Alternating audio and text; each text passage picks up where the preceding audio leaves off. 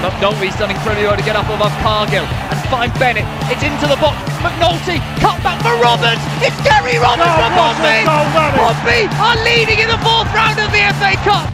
Mark McNulty, but a good chance by Doyle. For McNulty on the edge. Mark McNulty scores for Pompey. Smashes it past McCormack. Won by Doyle. Finished by the returning Mark McNulty. First blood for Pompey. They're in dreamland early here at Bratton. There's a through ball to Jamal Lowe. Jamal Lowe's onside. The flag's stayed down. Jamal Lowe, nonchalant, fantastic, brilliant.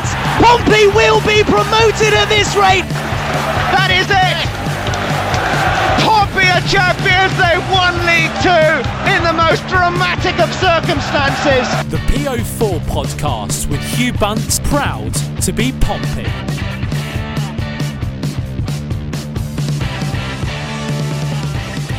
Hi Pompey fans, and welcome to Forecast episode 204. Well, the winning streak comes to end in a spectacular fashion, only for Pompey to bounce back against Burton Albion. During the podcast today is Andy Mitchmore. How are you, Andy? Hello. Yeah, not too bad. Thank you, Hugh. Better than you, I think. Well done for getting through the introduction without throwing up. Pleased for you. That's a win. Yeah, I'm okay, thank you. Yeah, managed to, I think, pick up something at Fratton Park, as I seem to do every few weeks. And then missed the Burton game through, I don't know what, injury, COVID, sickness, whatever it is. So, yeah, Fratton Park is always a good place to go if you want to wake up the next morning in a cold sweat, coughing your lungs out, and with a banging headache. So, dreamy week. Missed the Pirelli Stadium, gutted. Yeah, unlucky about that. But, I mean, at the same time, for me not being well, if it's a case, the fact that I've got food poisoning from some sushi I've had, I'm not going to be happy with the supplier who brought it in as a treat to say thank you for something else. Maybe they just absolutely hate me and they're like, here you go, here's some sushi. That'd be nice for you, Hugh. I need to sabotage my podcast later on. But talking about sabotaging, there's always a man who's a thorn in my side. Freddie Webb, how are you? Oh, not so bad, Hugh. Yeah, I make a meal of everything, really. Yeah, the Saturday was awful, but I made myself feel better on Tuesday by having a Bovril and keeping an eye on the Burton game while watching United Services Portsmouth against Hamble. They were unlucky to lose 3-2. But anyway, aside from that, enjoying my time off work. It's been quite lush, really. Yeah, none of us acted quick enough to get Northampton tickets, Fred. So instead, as long as we're all well, you're going to make a trip across the country, changing on loads of trains, potentially having a 9 or 10 hour bus journey, aren't you, to come for a beer in East Grinstead with me and Matt? Yeah, well I shouldn't have to do a 10-hour journey because thankfully I can supposedly get to Clapham Junction without incident. But so fingers crossed I don't have to go all the way to the ends of the earth to get there. But hey, it should be fun on Saturday anyway. I know some of us are into watching some non-league football as well, but I did go and see East Grinstead play, by the way. I know it's a bit off topic, but their striker is by far one of the worst footballers I've ever seen in my life. Imagine Akinfenwa, who put on 30 stone and then less mobile, only like 5'10". And I've never seen a man try and score a goal by a cross coming into the box from 6 yards out. And instead of trying to head it or kick it in really with his knee, he turns around and tries to bum the ball into the goal. So just try and use his arse to knock it in, only for it to P-roll up to the keeper. So if anyone thinking about, down at Fratton Park on Saturday, just remember, you could be an East Grinstead fan. Should we get into what we're doing today? So first of all, we're going to review the magnificent loss to Blackpool. Following from that, we're going to talk about a little bit more uplifting win against Burton Albion. And then we spoke to Danny from the It's All Cobblers to Me podcast to preview everything about the game away at Northampton on Saturday. Right. Let's get going about Blackpool. Before we get into the who scored what goal when, which we all know is coming, I want to have a little overview of, what happened, I suppose. It's what I'd like to call at work a wash-up. As in, what could we have done better? And I'm feeling in this game, for instance, we all knew that CJ Hamilton and Dale on both sides were going to press really high. Sort of, if you haven't seen it, go and look at Jack Hancock's work he's done looking at how teams are pressing us at the moment. But Andy, do you think it's the fact that without having Regan Paul at centre-back and not being able to sort of pass it out as well, teams are just going to come up to us, no matter if they do press normally this high, and just press us to force us to go long? I think so. And I think it's the common sense thing to do when we're playing less of a ball playing centre back in Sean Raggett rather than Regan Poole. I think that's the sensible tactical decision, and we've got to be ready to come up against it. I think the way that Blackpool tactically suited us, as in the way that we lined up suited them, is probably a better way of putting it, is similar to what they tried against Northampton a couple of days after, in those diagonal balls to either out towards Sparks or out towards Rafferty, and then win that first ball against the right or left back who's not incredible in the air, and then have their player there for the knockdown, and suddenly you've got a 2-on-1 against that right back, left back. And it worked really, really well against Sparks throughout the afternoon. And from speaking to Danny from the Northampton pod, obviously they played them a few days afterwards, and it sounds like they tried the exact same thing against Northampton Town, with a lot less success, obviously, as Northampton turned them over 2-1. But it sounds like that's just their MO. That's how they play. It just worked well against the players that we had out. I think, Sparks and Rafferty struggled with that diagonal ball for a lot of the afternoon. It was a weird Saturday. I kind of got home and just what just happened kind of vibes to it. Like, it just didn't really feel like a normal Portsmouth Saturday in the slightest. And not just because we didn't win, not just because we lost 4-0, but just everything about it just felt a bit like no one really turned up. It was disconcerting, is that the right word? I don't know. I felt quite disconcerted afterwards, as well as ill. Yeah, no, it did feel a bit weird, and the game didn't start very well, did it? 8 minutes in, the first goal, ball goes out to CJ Hamilton on the right-hand side. I paused for a second there as Andy drinks his 0% Prosecco. Thanks, Grass. You're welcome. The fans want to know which 0% drinks you're drinking now. You're sort of like a spiritual leader in that sense, aren't you? For all people not drinking alcohol. Well, I'm a spirit-free Yule leader because I don't drink spit. Cool. Oh, no. That's superb, mate. I briefly forgot this was recorded, and I regret it hugely. Getting back to the game quickly then. Why? easily gets around the byline, beats Jack Sparks in that one-on-one situation, puts the ball into the box. And Owen Dale, of course, he's there at the back post to fire home. Freddie, I want to know, first of all, this is a bit of a shambles of a goal. First of all, obviously, Sparks gets beaten one-on-one, which is something we sort of highlighted as a potential weakness, and he gets done very easily, doesn't he, on that side? And secondly, the marking isn't great in the centre, is it, for who's covering Owen Dale? Yeah, none of that was particularly brilliant, and Pompey didn't get a hold of the midfield at all before that. Sonny Carey, who played the very nice ball over to Hamilton on the right-hand side, he had a lot of joy already in the early minutes, had a warning shot, and then he was able to collect the ball nicely on his weaker foot, shift it onto his right and play the ball to Hamilton. And like we said, Hamilton went past Sparks as if he's nobody there. It was one of the benefits of having wingers as wing-backs. If you get them in the attacking side of things, it plays really well. But Pompey didn't do a lot to test them defensively, which was a shame. And then, Dale on the back post on his own. And honestly, if I had a quid every time an ex-Pompey player scored and I bet on it every single time, I'd be a richer man. But I've never have done, unfortunately.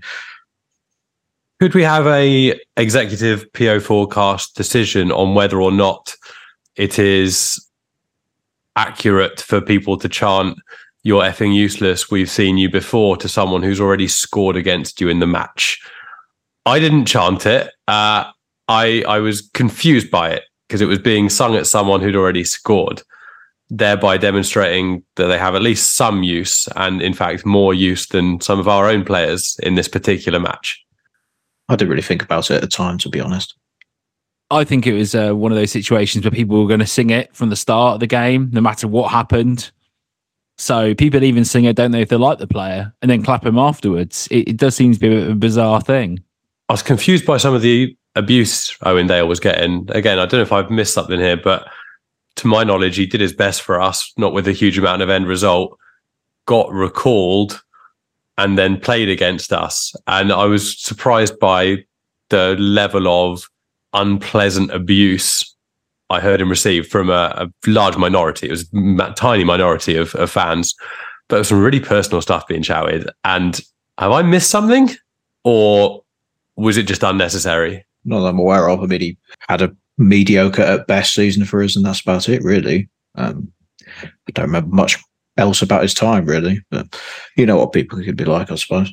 What I would say with Dale is he actually defensively looked pretty good as a wing back, I thought, as well. He registered 3 tackles in this game. Obviously, he got the goal. I thought he really exceeded my expectations playing in that position. Freddie was talking about getting those wingers as wing backs forward, but I think defensively he did pretty well covering as well. We looked poor. There was obviously space in behind Hamilton and Dale. We just did not exploit it in this game. I thought Josh Martin, Kamara and Lane combination didn't work at all. It almost looked like 3 sort of wingers just sort of gliding around. There was no focal point from that position there at all. And it just meant we didn't build very well at all. And there's the obvious weaknesses. We knew them before the game. They probably knew them before the game, obviously, as well. It was just a really poor situation where, unfortunately, the wide players managed to get some really good positioning against us, exploit us in behind. And also, we just didn't really win the ball back well in midfield at all. Dougal, Carey and Dembele were all excellent. Carey and Dougal set a bit deeper. Dembele, I thought, on the ball looked absolutely outstanding going forward. Yeah, he's a serious player. Good. I mean, overall, this is just quite a damning game. So let's just get back and get through this, I suppose. Let's talk about the goals. We've got to do that now. So just before that, though, Pompey did work the ball out nicely to Jack Sparks, who put a ball in the box to Bishop. It looked like it was probably going on the money there for Colby Bishop, only for Ekpiteta to basically put a sliding challenge in. I've got to say, that was a great save from Grimshaw. That's the kind of thing that when it's not going your way, it's not going your way. And he manages to get down and make the save. Absolute worldy save, wasn't it? Absolute class save. And yeah, I'd say that with sadness, but like being kind of, it's one of those in the Fratton end where you just assume that's about to go in the net because the direction of the ball, where the keeper is, I genuinely don't really know how he clawed it away. Even watching the replay back, it's just a really good save. And yeah, one of those days where it goes against you. You know, the keeper makes that save and then the Pompey goal is disallowed from what I've read from people that were closer to it. It was probably the right decision to disallow it. It looks like Bishop wasn't ever really going to get away with it. Obviously, we're about 80 yards away, so I can't say for definite, but that's what I've seen from people who were seated closer. And yeah, I mean, if the referee blinks when that happens and doesn't see Bishop doing that and our goal goes in, then great.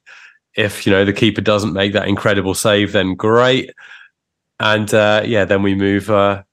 if we're just doing the goals, we move on to the second goal scored by someone who wasn't interfering with play. I don't know if you want to lead in on that one, Hugh. It's a first for me. The second goal was he ball worked on the right-hand side, gets it to Dembele, too much space, not closed down well enough. Pompey seemed pretty concerned about him all game. They backed off him. People didn't put a foot in. Puts the ball on goal. It's a lovely finish, to be fair, but is it offside? What do you think, Freddie? Is the player interfering with play? Will Norris seemed to think so. I mean, since Jake Beasley was given the goal and for the deflection, and it was in an offside position, and the official after the game said he said he didn't interfere with play, even though it deflected off him, and the goal was given to him, which is very strange. So no, I don't know how they gave that, to be honest. I think if it doesn't hit Beasley at all when it goes round him, then it's going wide. It's going wide until it hits him. Yeah, I think Pompey are unlucky there. I don't know how the officials actually gave it in the first place. But yeah, here, like you said, Dembele was basically given free roam in and around the penalty area, probably the best player on the pitch and one of the few players I've seen this season who shouldn't be in League One, to be honest. I don't know. I remember seeing him when he was like 15 at Celtic, when he was supposed to be like a wonder kid, like one of the best players to come out, and he sort of disappeared a little bit. So yeah, to see him in League One doing stuff like that doesn't surprise me an awful lot. But yeah, I don't know how the officials gave that. That's incredibly unlucky. Pompey didn't do enough in the game anyway to deserve any points, but when that happens, it's a bit gutting, isn't it? Yeah, it's not why we lost the game. Like, we lose that game. I mean, having said that, it's the second goal, so you could make an argument that, butterfly effect. I still think more often than not, we still don't win this game. I don't think it costs us the game, but it's an absolute horror show of a decision. Absolute horror show. One of the worst I've seen for a while. And then we get another decision that doesn't go away. I'd like to know, Andy, if you think that Pompey should have had a penalty when Kamara skips inside the box, cuts across. I sort of feel like the player steps into him a little bit. Freddie completely disagreed. He was raging in this game. But at the same time, I think he got in his way by stepping into him. What do you think? Live, I thought definitely no penalty. I thought Kamara was already starting to go down once there was any contact, and it was something he was looking for. That was my instant reaction, and I turned to Will and said, never, absolutely not. Having watched it back from a different angle, maybe you see him given. I still think it's a slightly soft one if it is given. I'd feel fairly fortunate if we were given it. I don't think that's a terrible decision from the referee. I think that could go either way. Compared to the Blackpool second goal, doesn't even register on the crap decisionometer for me. It's probably not a penalty. And then obviously we respond to that in the best way possible with, was it 15, 20 seconds later? Morel obviously is fuming about that not being given and flies in with what is definitely a second yellow card. I don't think we've got any complaints, have we? Either of you got complaints about either of his cards? No, both of them were pretty much Stonewall bookings. He doesn't really get the ball in either challenge. He's late on both of them. They're pretty similar in all fact, because the first one he came in on Dougal when Dougal had already sort of shifted the ball a little bit. And the second one on Dembele had already played the ball in. And yeah, on the penalty shout from the back of the Fratton end, I thought it was definitely not a pen. I thought Kamara was looking for it, saw the defender, ran into his leg. Looking at the replay back, I think the only argument is you could tell that Kamara sort of shifts the ball and shifts his weight onto his right, and then the defender commits a little bit. So it's not as if Kamara is running straight at him. At least he shifts it a little bit. But I agree with Andy. I think I've seen them given, as the cliche says, but I still think it'd be quite soft. And then, yeah, Joe Morel, unfortunately, again, just late on Dembele, and it's a Stonewall booking. And after that, Mousinho tried to put the players on to try and get back in the game, and it failed miserably, unfortunately. What were your thoughts on the red card? Are you on board with the definitely 2 yellows? Never a sending off. No, it's definitely it's definitely he got the ball in both of them.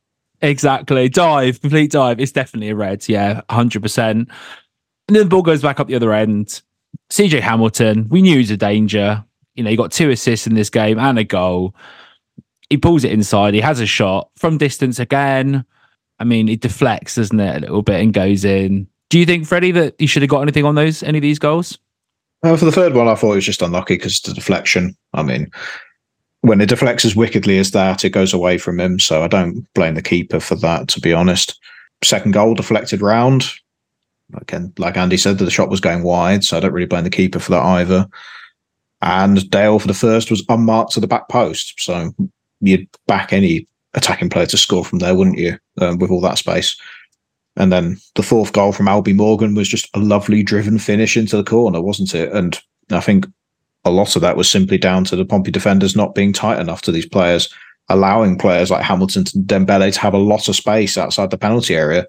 I know they're technically producing low quality chances by shooting from there, if you're just looking purely at expected goals. But sometimes if you give attacking players with a lot of talent like that so much space, those shots are going to go into the top corner or they're going to be deflected behind. I was very disappointed in how they played defensively, to be honest. And across the pitch, to be fair. I think one of the biggest sins from that game was that free behind Bishop. I didn't think it worked at all. And then that basically led to Morel and Robertson being overrun pretty much. Yeah, there was basically no outlet at all, was there, further up the pitch, and we couldn't hold on to the ball. Yeah, it didn't work at all. I don't think there's much more to say, is there, on this one? I just want to forget about it, to be honest. Okay, cool. There's no guess the XG for this one then, Freddie? No, absolutely not. Good. I was not looking forward to that. Let's move on to the next game then. Burton Albion. It was quite important that Pompey managed to bounce back after that 4-0 drumming at home. You know, we were always going to lose a game at some point, but that was a quite spectacular way to lose a game. And I think with the injuries we've got at the moment as well, people coming out, we needed a bit of confidence, didn't we, to sort of get back on our feet. Obviously, it helped us forward that Bolton drew with Oxford as well. Burton started okay in this game, didn't they, really? And I thought one of the early chances, Barr had a long-distance shot. Norris saved it. It wasn't that convincing how he saved it. He sort of pushed it out. Luckily, the ball goes out. I think Rafferty helped see it round. And Steve Seddon has a cross into the box. That's why he's still on the pitch rather than later on. to get the first goal. Kamara is taken down. There's a nice ball into the box. This one is a penalty. I'll be interested to see if Andy disagrees that this is a penalty or not, but for me, it's a Stonewall penalty, and Colby Bishop does what Colby Bishop does, which is score from the penalty spot. Yeah, I think on the Norris save, I'll give him a little bit more credit than that. I think that ball moves a lot in the air. I think it's kind of like a knuckleball, the way it gets hit. So I think it gets a lot of dip as it comes nearer him. And in that situation, I'd much rather he just get something on it and get some power on it out wide. On the penalty, yeah, it gets wrong side of said and doesn't he?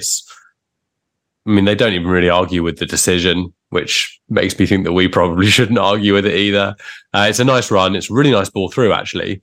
Is it Raggett plays that ball through? Who plays Raggett was basically given a lot of time and space. I was very happy that Pompey were able to play out in this game. Obviously, Burton usually playing a low block, so Pompey had more time to play the ball out. Raggett was given a lot of space, and it was a lovely through ball to him, to Rafferty, who then played the ball across to Kamara, and then Kamara just beat Seddon for pace.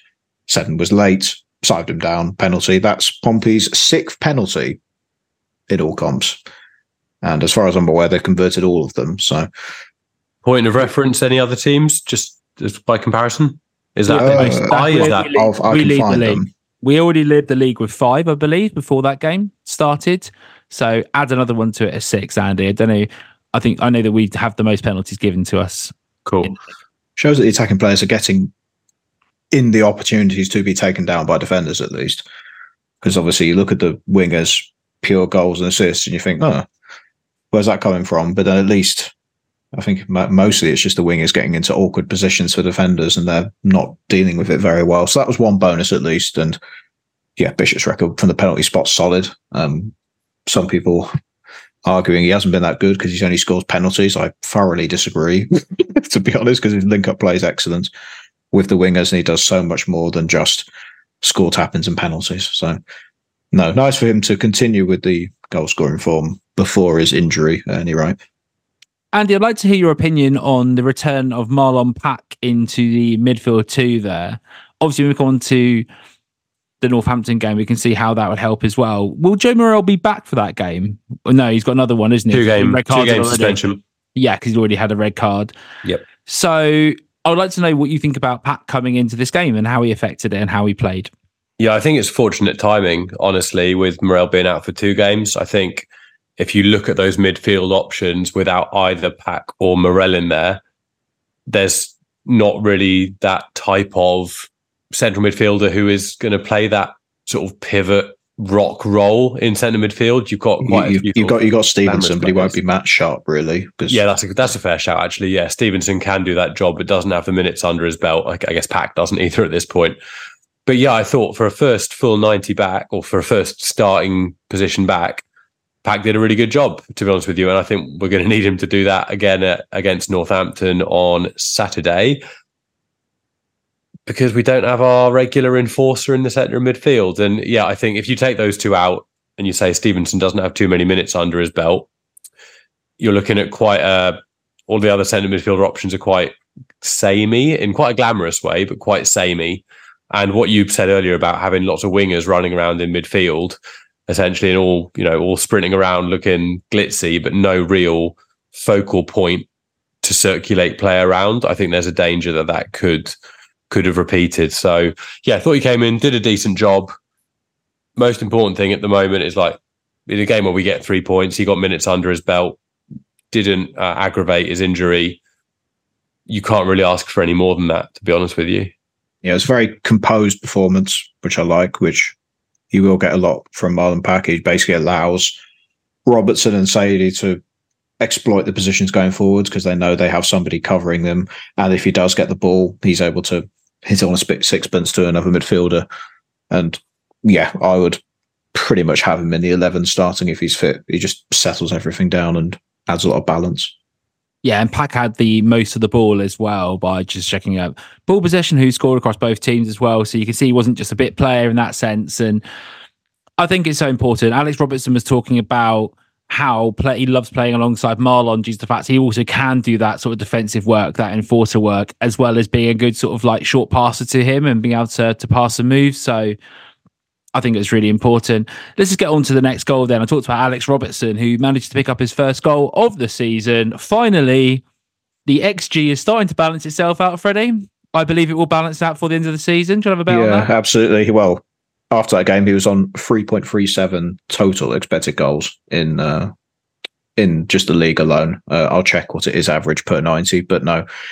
It was brilliant for Robertson to score, obviously. He deserves it. He's played incredibly well. Probably the third most important player behind Paul and Bishop for the season, you could argue.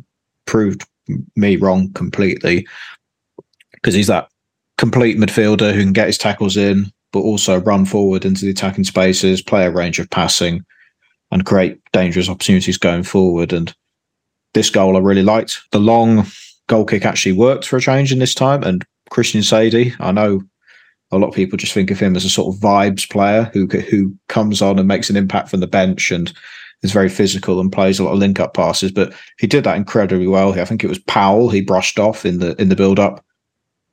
Played the through ball to Kamara, who was actually had a lot of composure to then play the overlapping pass to Rafferty, who then just squares it to Robertson, who's in that lovely bit of space going forward from the midfield. Lovely goal.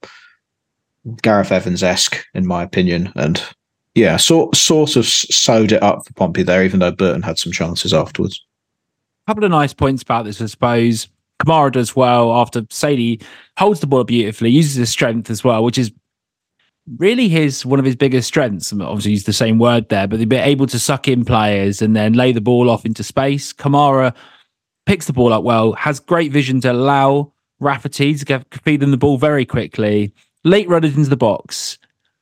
It seems like one of those things we've talked about midfielders throughout the years on the PO forecast, but it's good to see the centre midfielders then getting into the box. A little bit of a late run for the cutback, and it's a goal. Yeah, all right. What else is there to talk about in this game, really? Slight ankle injury. Elephant in the room. Yeah, exactly. Colby Bishop, injured in this game. Sad times. Pouring some non-alcoholic Prosecco out for one's homie. Yeah. Sad. Is in a boot. I do not want to comment on the severity of it, or it will be okay, because we did that for Egan Paul.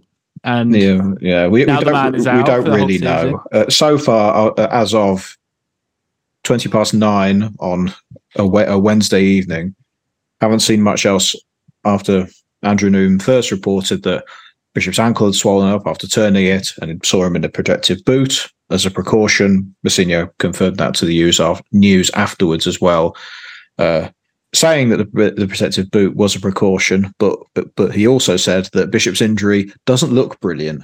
Superb, exactly what we need.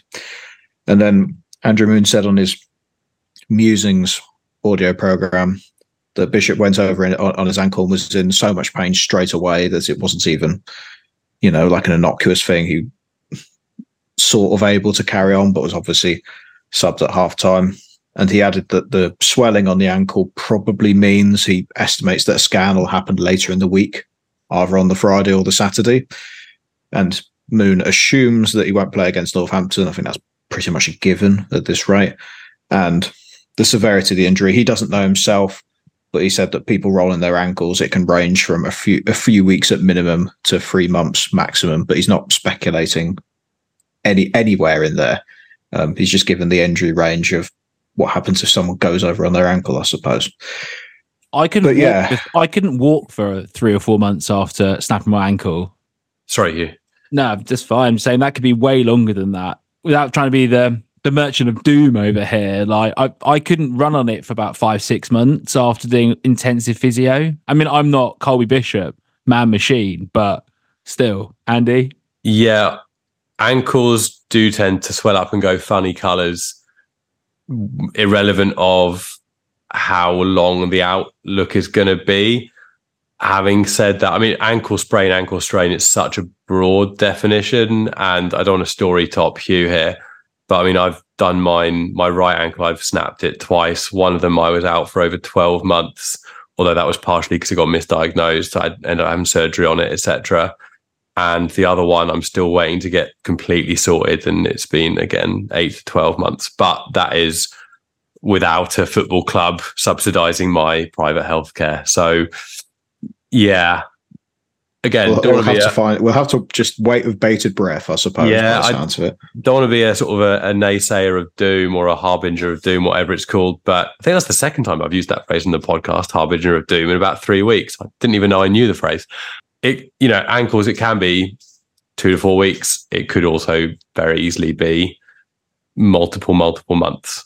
So I don't think there's a huge point speculating at this moment in time, because we just, at the time of recording, don't have the information.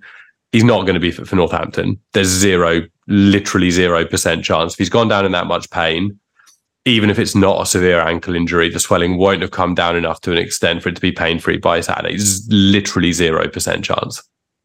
I mean, on the plus side, I fell off a curb whilst watching Netflix walking down the road. I was just watching TV, walking down the road on my phone, as you do. I mean, I live in the middle of the countryside, so there's no one going to mug me with my noise-cancelling headphones on, just strolling down the road, watching Netflix. And obviously, I don't realise the pavement dips for someone's driveway. I slip off it, I twist it, and I've bruised the bone on it. Now, that is basically... Well, I could walk on it after a few weeks. And although I can exercise on it now, it is still one of those things where if someone kicks me in it, it still fucking hurts. So, I mean, that's my only problem, I suppose, with these sort of injuries, in the fact that they can be re-aggravated. Yeah. So, yeah. I mean, let's try to be positive about this and say that he's back in a few months at best. Say he's back in a few months at best. Does that mean... Honestly, I'd be very surprised, like stunned, if we see him before. Yeah, I'd be stunned if we see him before New Year. I'm certain we won't. And I think realistically, I just said it's pointless speculating. But now, as is my want, speculates, I'm going to speculate as much as I want to. So yeah, I'm going to go. Let's all guess how long he's going to be injured for. What a fun game! No, realistically, even best case scenario, it's going to be probably 6-8 weeks, I'd imagine. I'm just going to ignore it and pretend everything's fine when it clearly isn't. Get your head out of the sand, Freddie Webb, and let's have a discussion then about this, because there's not a lot to talk about. Oh yeah, Steve Seddon got sent off for kicking Kamara in the head. Oh well, who cares? Yeah, that was Stonewall, wasn't it, really? Yeah. So talking back on this point, I want to know, Andy, the speculating king, who do you put up front to replace Bishop, and how do you work the ball around them? So are we just going to stick with one up top? Is it a direct thing?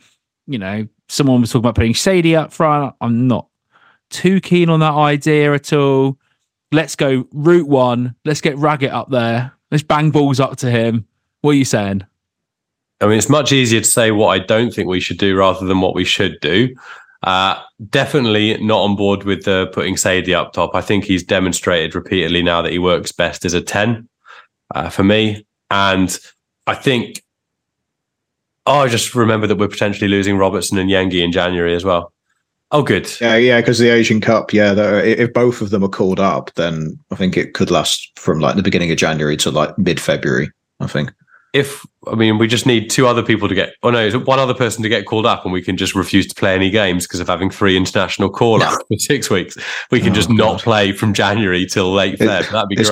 It's going to be a massive January transfer window, honestly. Yeah. It's going to be Paddy Lane, Terry Devlin, Northern Ireland become my second team as both of them get called up to the senior side, giving us 4 players out. I just haven't answered your question at all there. No, I think for now you have to put the trust in Yengi.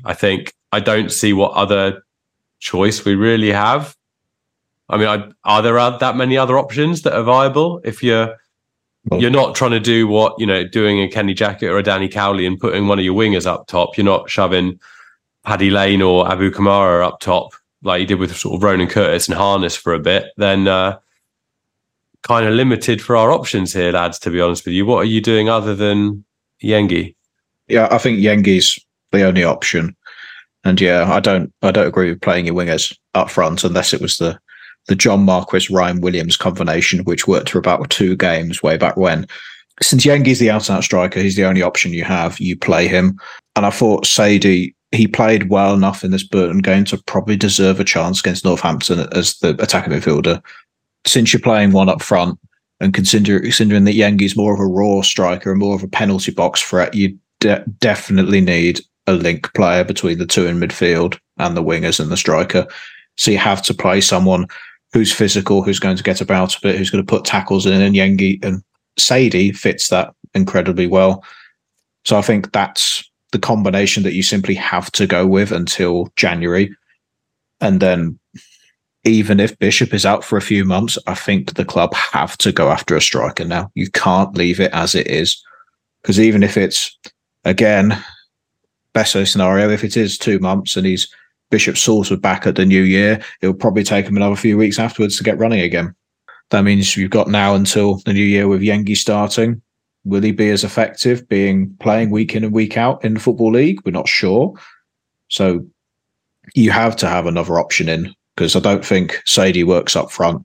He offers too much in other areas of the pitch to play him up front, in my opinion. And I think you'd only play him up front if you got another option and you want to fit other midfielders in, to be honest.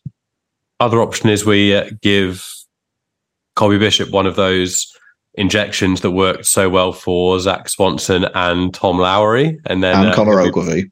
And Conor Ogilvie. Oh, God. Sorry, maybe it wasn't Zach Swanson. Yeah, it was Ogilvie. I think it was Ogilvie, yeah. Get those needles away from my Colby Bishop right now. Those Dr. Nick injections. Shout out Hancock Analysis for I think he posted the Dr. Nick. Yeah, he did, yeah. Well, but it reminded me at that time. I know Andy says sources say that Pompey are interested in John Marquis coming back to the club. He's only got a couple of goals. I know, 2 goals, 1 assist. He missed a last minute 1-on-1 for Bristol Rovers last week on Tuesday night. So they conceded late against Leyton Orient, and then Marquis had a 1-on-1 in like the 97th minute or something. And rather than burying it bottom corner, tried to chip the keeper, who just saved it. And it did not go down well with the Gas fan base. So they potentially wouldn't be upset if we picked him up. I would be, but the Gas fans would be quite happy. I think there are other options out there, to be honest. Yeah, I hope so. Anyway, I mean, if I'm honest, apart from the dream, which is put Sadie out front, right, and then drop Marquis into 10, but in a more serious note, people are going online. They're like, okay, we need to get Al Hamadi from FC Wimbledon. We need to do this and that. He's going to the Championship, surely. Well, I always thought he was going to go to the Championship. But, are we going to go out and sign a flagship big transfer player, Andy Mitchamore? I genuinely thought he'd already gone to the Championship. So that's news to me that he's still at Wimbledon. Fair play. Okay, how about we get him with a partial loan return of Riley Towler as per the original rumour? That could work. I can see a deal in the making. No, I think I'm not one of those people that's like they need to put their money where their mouth is as owners, etc., and I stand by that.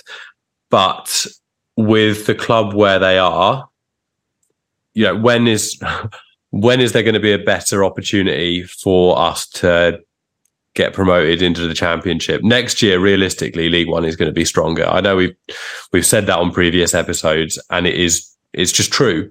This is the best opportunity we're going to have to get out of the league for the foreseeable, as far as I'm concerned. And assuming we're still around about at Christmas, New Year, there's so much of the season to go. I have a bad feeling that Bolton are just going to stroll off into the sunset a little bit, and we're going to have to try and keep onto their heels. But I think realistically, if we're looking at that second promotion spot or even winning the league, there's going to need to be a statement signing, be it at centre-back to replace Poole or up top if it turns out that Bishop is out for a longer period of time. I don't see how we maintain the league position without that, if I'm honest, because without those players, we've got a good squad. We don't have an incredible squad. With those players, we have an incredible squad for me. Yeah, we've lost our best 2 players to injury, and at least one of those positions, I think, in my opinion, at centre-half, you have to bring in a big ticket player, in my opinion, just to be able to maintain things. And if you can't, and the Blues don't get promoted, for example, it feels very much like 18-19 vibes, where we're up there and doing very well. Then we got January where we had to replenish the team for injuries. And if we don't do it properly, we've seen what happens when you bring in reinforcements that either aren't good enough or take too long to kick on, for example. The season can go away from you, and then suddenly you're just in a playoff spot rather than an automatic. So no, I think the big ticket player to bring in has to be at centre half. And that's not a criticism of Sean Raggett's performances recently. He played well in the Burton game, didn't play well in the Blackpool game, but nobody did. But he had to have a ball playing centre half for the way that Pompey play properly and to control possession, in my opinion. And if you want a stopgap striker just to start until Bishop is fit, if Yengi isn't good enough yet, then that's the case. You have to get a striker who fits that mould on loan, somebody who can hold the ball up a little bit, but can also link up play, has a little bit of pace about them to get into the box and get in those spaces to defenders. It's a massive January, and we thought it was a massive January originally when Paul was injured. It's now even bigger. So no, all eyes on the board, unfortunately, for this one.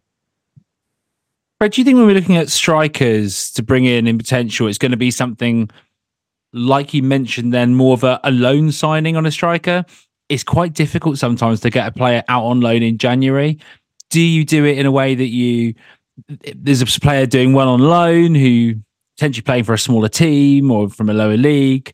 It's not always that easy, is it, to get a player in January on loan? Or does the club think, okay, we need to spend some money, hopefully it's an investment, they go out and get, I don't know, off the top of my head, Macaulay Langstar from Notts County or someone like that who's renowned for being a bit of a finisher? You know, what's the avenue here for how Rich Hughes is going to approach this?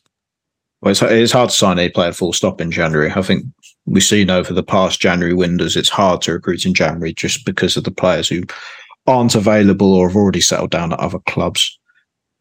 I think Richard Hughes will see it as a case of Bishop. Well, presumably he'll come back, and when he does, he will be the starting striker because he has been for the past season and a half.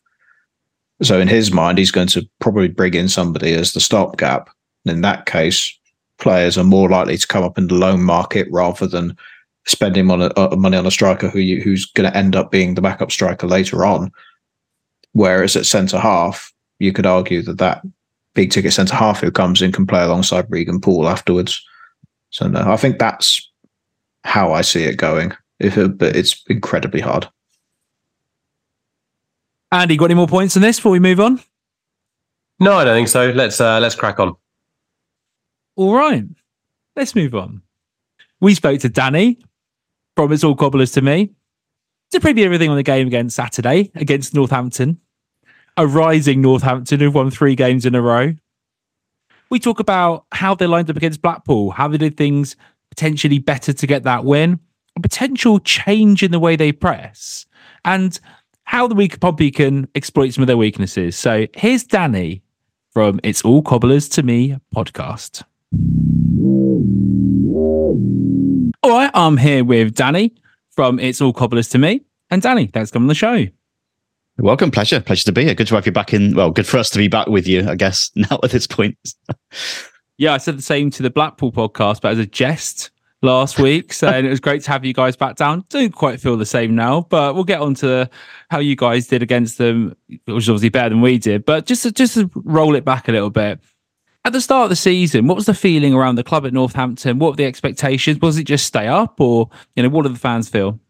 Yeah, essentially, it's stay up this season. Like we've been up and down so much the last few years that we just we want a little bit of stability. We keep coming to a point where we go up and managers leave, like our best players get picked off and you just go straight back down again.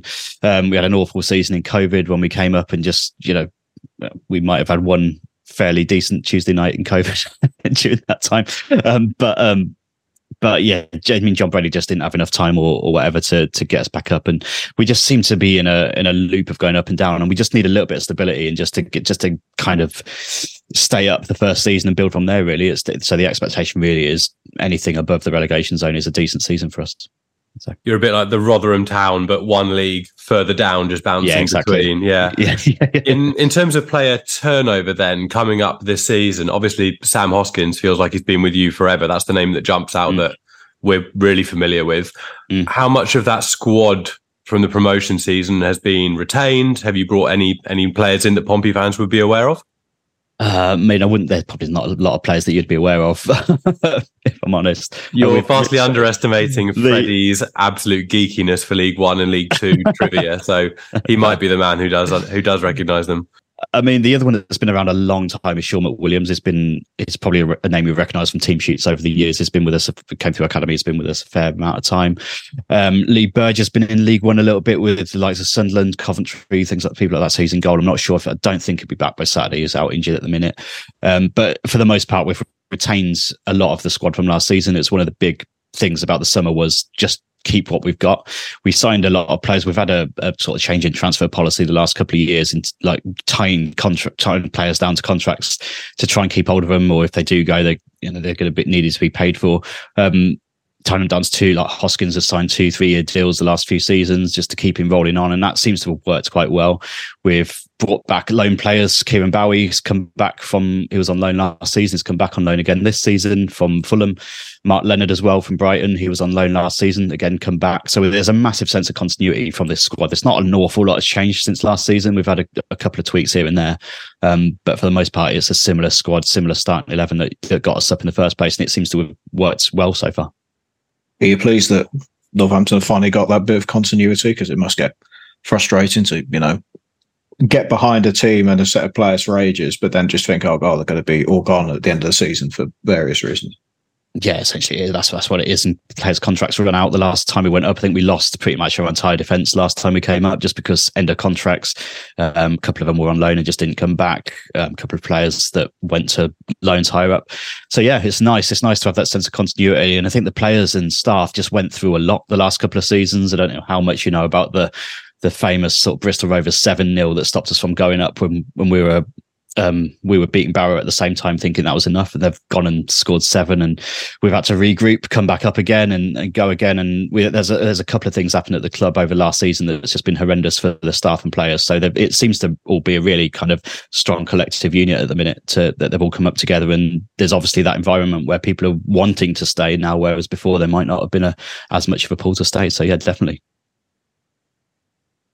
Yeah, that Bristol Rovers final day of the season is unfortunately etched on our memories as well. I think most football fans were probably cheering on the team that wasn't managed by Joey Barton. I would imagine on that day it was a bit underwhelming for all of us.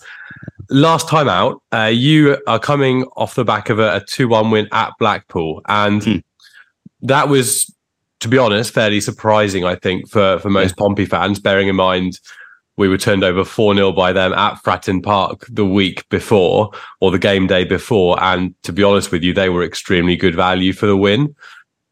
How was that game? I mean, normally they're good at home, awful away, but they've turned us over away and then lost to you at home. So they've kind of reversed it. So what was the game like?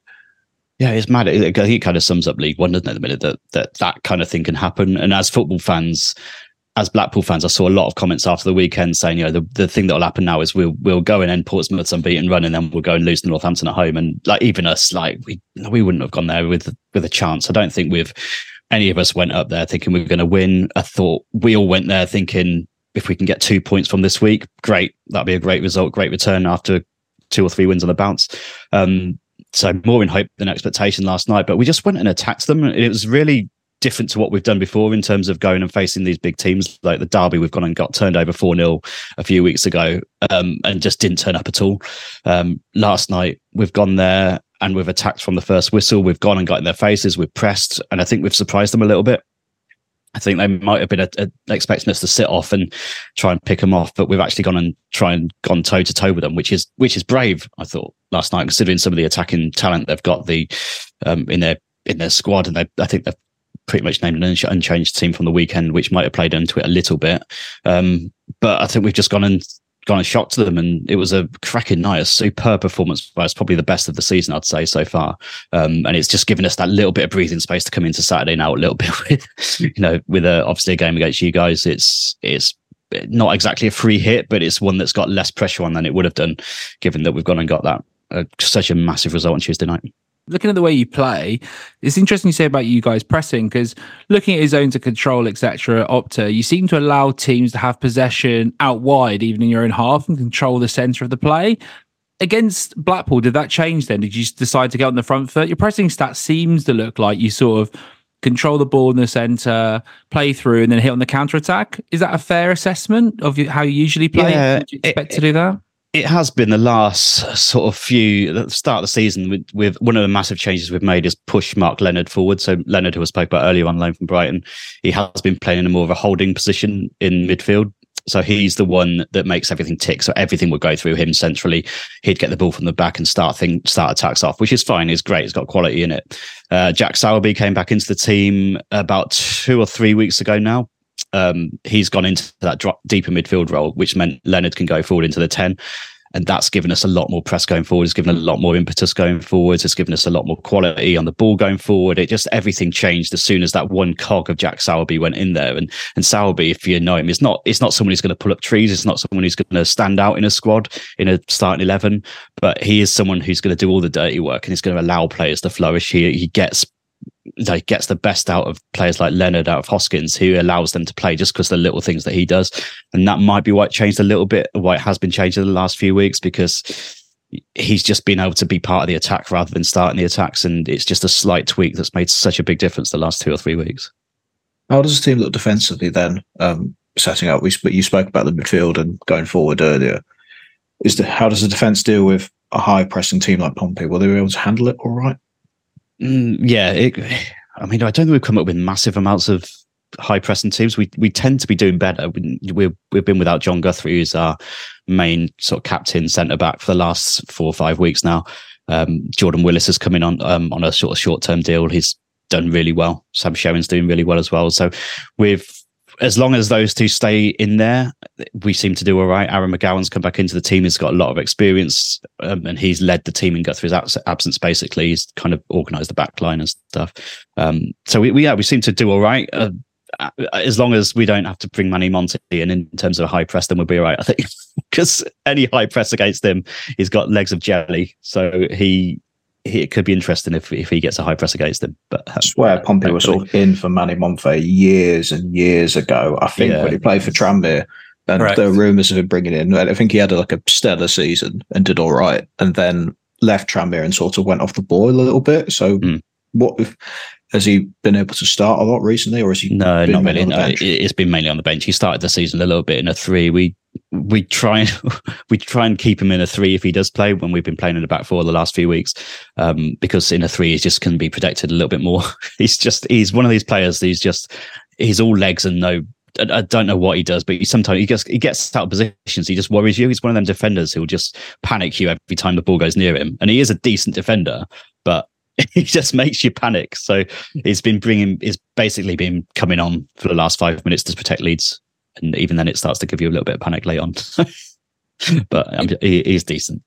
Interesting to look at how you guys play. I know Hoskins, from what I've seen, likes to sort of cut inside and shoot. I'm guessing he's right-footed then from the left-hand side. Yeah. Is that the same with Leonard? Does he do that as well, making you fairly narrow in the centre with both wingers trying to come inside? Or is Leonard more likely to hug the touchline and put crosses into the box?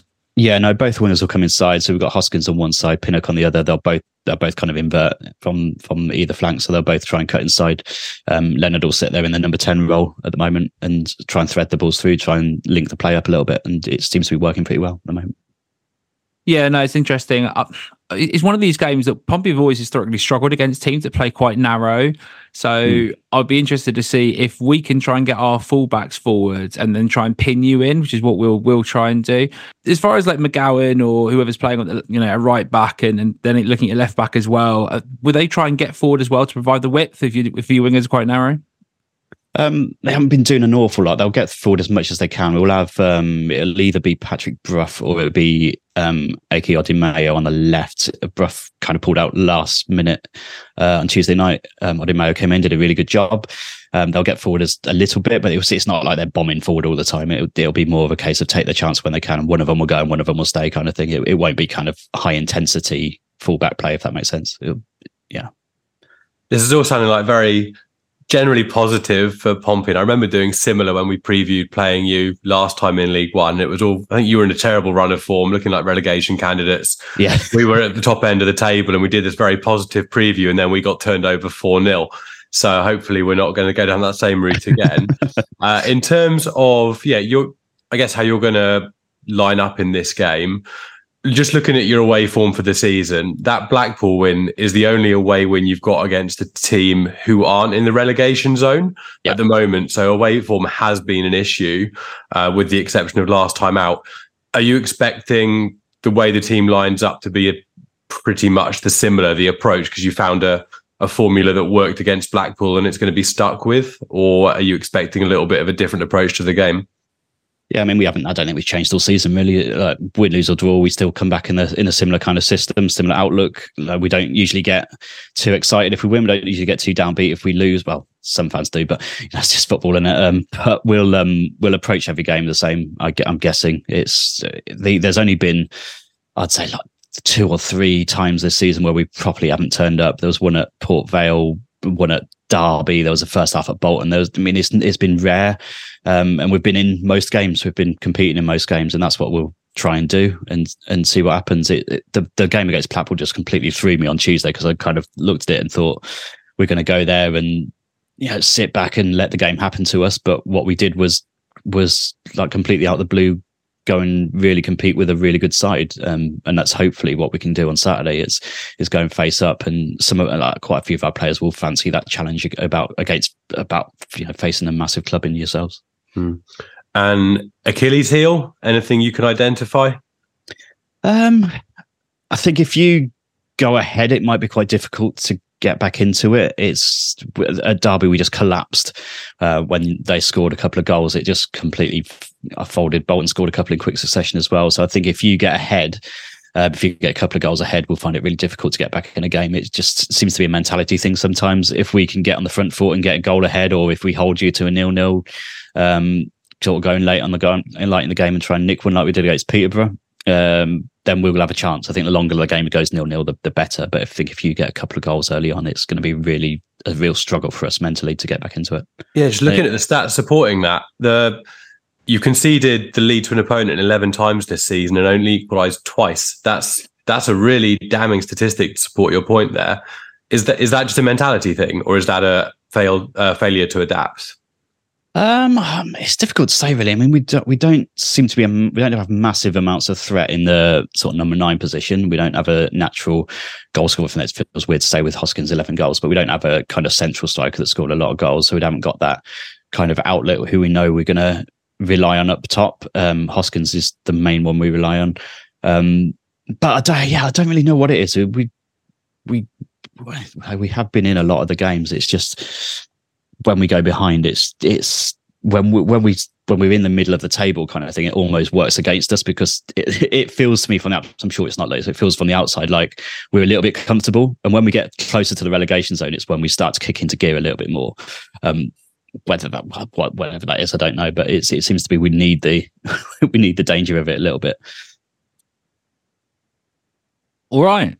Let's wrap this up quickly, because I know Andy's going to go on your podcast as well. So let's have a score prediction, please, for the game, and any goal scorers.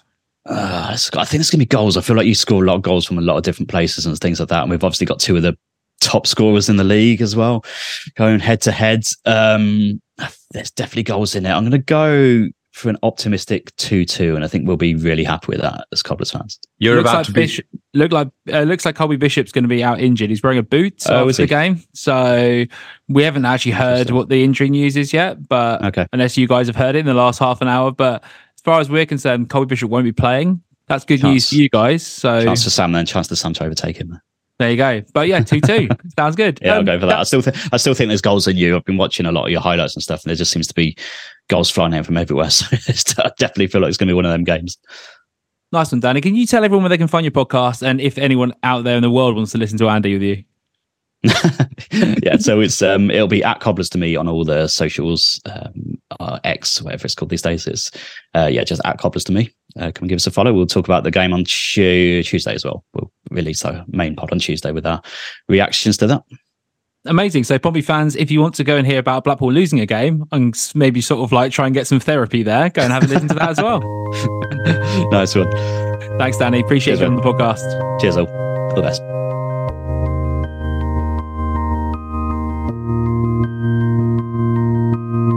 Thanks, Danny, for coming on the podcast. Boys, this is not an easy fixture. And when I looked at it on paper, I was flicking through the fixtures a few months ago and I thought, Northampton, this should be one we can get 3 points. And I put a little tick next to it and I thought 3 points in the bag. Andy, this game is not as easy, is it? Especially away from home against a team with a bit of confidence who obviously just beat Blackpool 2-1 as well. And seems to be a team who will cut inside and shoot, run at our centre-backs as well. That does cause me some cause for concern.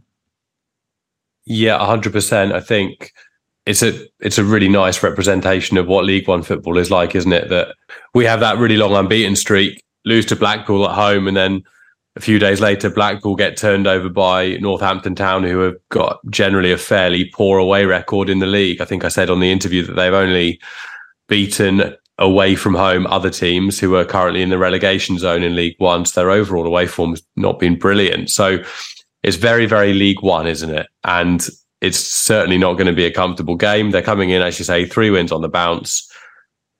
Good amount of form in the bank, potentially thinking they found a formula that works, playing against teams who are going to try and play a more open game, as you'd think Pompey are likely to. So, yeah, certainly not going to be an easy game. Sam Hoskins is a very dangerous forward player, has got that moment in him that can take a game away from you. And you'd say, looking at the injuries we've got, this is, for them, they're going to see this as good a time to be playing us as any. This is probably the best time to be playing us for a fair while from an opposition point of view. So, yeah, nervous and slightly apprehensive, to be honest with you, for this one. It's not going to be an easy game. Not an easy place to go. Fred, when we're looking at this fixture, do you think that we line up in the same way we did against Burton? We just swap in Yengi for Bishop and we go again? Or do you think there's any changes we make? Does Paddy Lane come back in? Do we know about him from an injury news basis? Or put Kamara back on the left, put Lane on the right? I haven't seen any injury updates on Paddy Lane when I was looking up. I'd only seen ones from about Tom Lowry saying he's getting there with his fitness and out on the grass again. Anthony Scully also getting back training as well, but obviously still a fair way away from actually coming back properly. There's also Gavin White's personal matter or family incident, according to John Mousinho, so we still don't know if he's actually back either. It might just be a case of going with the same team just for a limited personnel. I think if Lane's fit, you start him at right wing and then you just move Kamara to the left because they're your strongest wingers at that point. Like I said earlier in the show, Sadie, I think, did enough in the Burton game to start, and you need that physical presence because the main way to stop Northampton's wingers getting a lot on the ball and running into the gaps between the centre halves and the fullbacks is to control possession. And I think Pack and Robertson can do that very well. And then Sagi can win the ball up in the high areas. And yeah, Yengi up front because he's your only other striker. It's a shame that Pompey seem as depleted as they are. And yeah, it seems like it's got 1-1 draw written all over it, really. Getting in there early with his score prediction. No, we're going to get copyright struck with that phrase. Tom, we can't steal. It's got 1-1 written all over it. No, it's not as catchy, is it, to be honest? It's a bit duller. Saturday against Blackpool did have 4-0 written all over it, so I hope he capitalised on that. It's probably not the intent, sort of the end result he wanted when he came up with the show name, but exactly. Pompey just had the worst team, just keep losing 4-0. That'd be great if that's the reason why he came up with it, really. Yeah. Yeah, no, Tom's doing some great work. Right, let's get into it, boys. Andy Mitchell, I want to know your score prediction, please, for the game on Saturday and any goal scorers. Well, I'm fuming at Fred. I just predicted 1-1 on their podcast, but I don't want to copy the same as Fred. So I'll go with a 2-1 Pompey win. I mean, if we score first, that stat that I mentioned during the interview, if we score first, you'd say that they're unlikely to come back and get anything from the game. So yeah, I'll go with a 2-1 Pompey win with goals from Robertson because now he's scored one. He's going to become the midfield Erling Haaland. That's the very posh Haaland. The midfield Erling Haaland of League One. So one for Robertson. That was a mouthful. I'm tired. And we'll go with one for Sean Raggett. Why not? It's happening. Believe. Put all your money on it. How about you, Hugh? I'm going to go with a 2-0 Pompey win. Goals from Yengi to silence the doubters and my boy Alex Robertson. I completely agree. 2-0 Pompey, early goal, buck the trend, and then a goal later on where Northampton have to chase it a little bit, put men forward, only for a nice easy tap in from Alex Robertson. All right. Yeah, with my prediction, I back Yengi to score as well. I hope that he silences the doubters. I know it's easy looking at it thinking, Bishop getting injured and playing a striker who's had some minutes but then knocked with the injury. But no, fingers crossed that it all goes well for him when he starts, presumably. I know people are now thinking the podcast is finished, but I do want to say with Yengi, it can work in the middle because we do have the wide players who do put a lot of balls into the box for him. And for when he has scored goals for us coming on, he has looked like a pretty capable finisher. So I just think people need to calm down a little bit. Let's see how things play out for the next so many weeks because, look, Colby's a massive miss. But if we can get chances around Yengi, get the wingers forward, get balls into the box like we've been doing, there's no reason why he can't start picking up goals as well. And other people are going to have to try and chip in. But I'm going to try and be a bit positive here. Let's not panic after I just spent 10 minutes talking about potential replacements and the need to bring in a flagship striker. But there is a way that this works out pretty well. And we're all thinking, okay, we can manage this. I still think we need backup in that sense. But it's going to be a very interesting last month where we see what kind of player Yengi is, really. All right, just before we go, if you want to go listen to Andy's life story about how he became a Portsmouth fan, go and check out their podcast. Go listen to Danny's interview with Andy because you'll find out all kinds of different things through this growing up as a child, how he became a Portsmouth fan, his first ever Portsmouth game, what kind of school clothes he wore. That's problematic. I wasn't on the podcast. You just wrote down a list of things that you mentioned as well when you were there. No, for context, I was expecting the first question to be like, so how's Pompey's season been? But it was actually, when did you start supporting Pompey? What was your first game? And I just had to completely think on the spot because that was a really long time ago now because we are getting old. So yeah, put me on the spot. I think I got it right. But yeah, if you want to listen to me say a lot of the same things that I've just said on this podcast, but to an equally friendly host from another football club, then yeah, check it out. And lastly, a bit of housekeeping. Thanks to everyone who has shared their Spotify wrapped things on Twitter for us. We appreciate it. It's awesome you listen. And it's even awesomer. Is that even a phrase? Well, it's even more awesome if you share it online because, yeah, we get giddy about it. That's cool. We appreciate it. All right. Andy, thanks for coming on the podcast, mate. No worries, mate. Always a pleasure. Yeah, thanks to everyone for the Apple iTunes reviews. We've had a couple more come in that have been like, I presume 5-star because the average hasn't gone down. So that's good.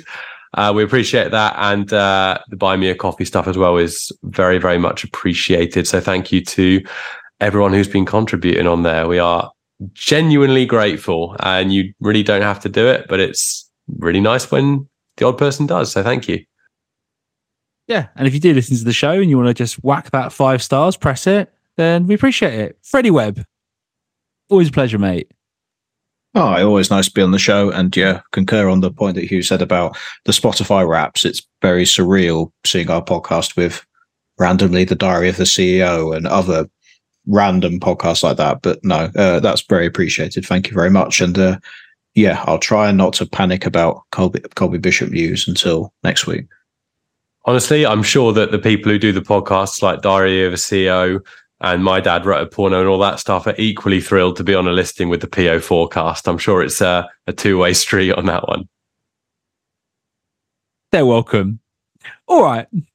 And until next time, play out Pompey.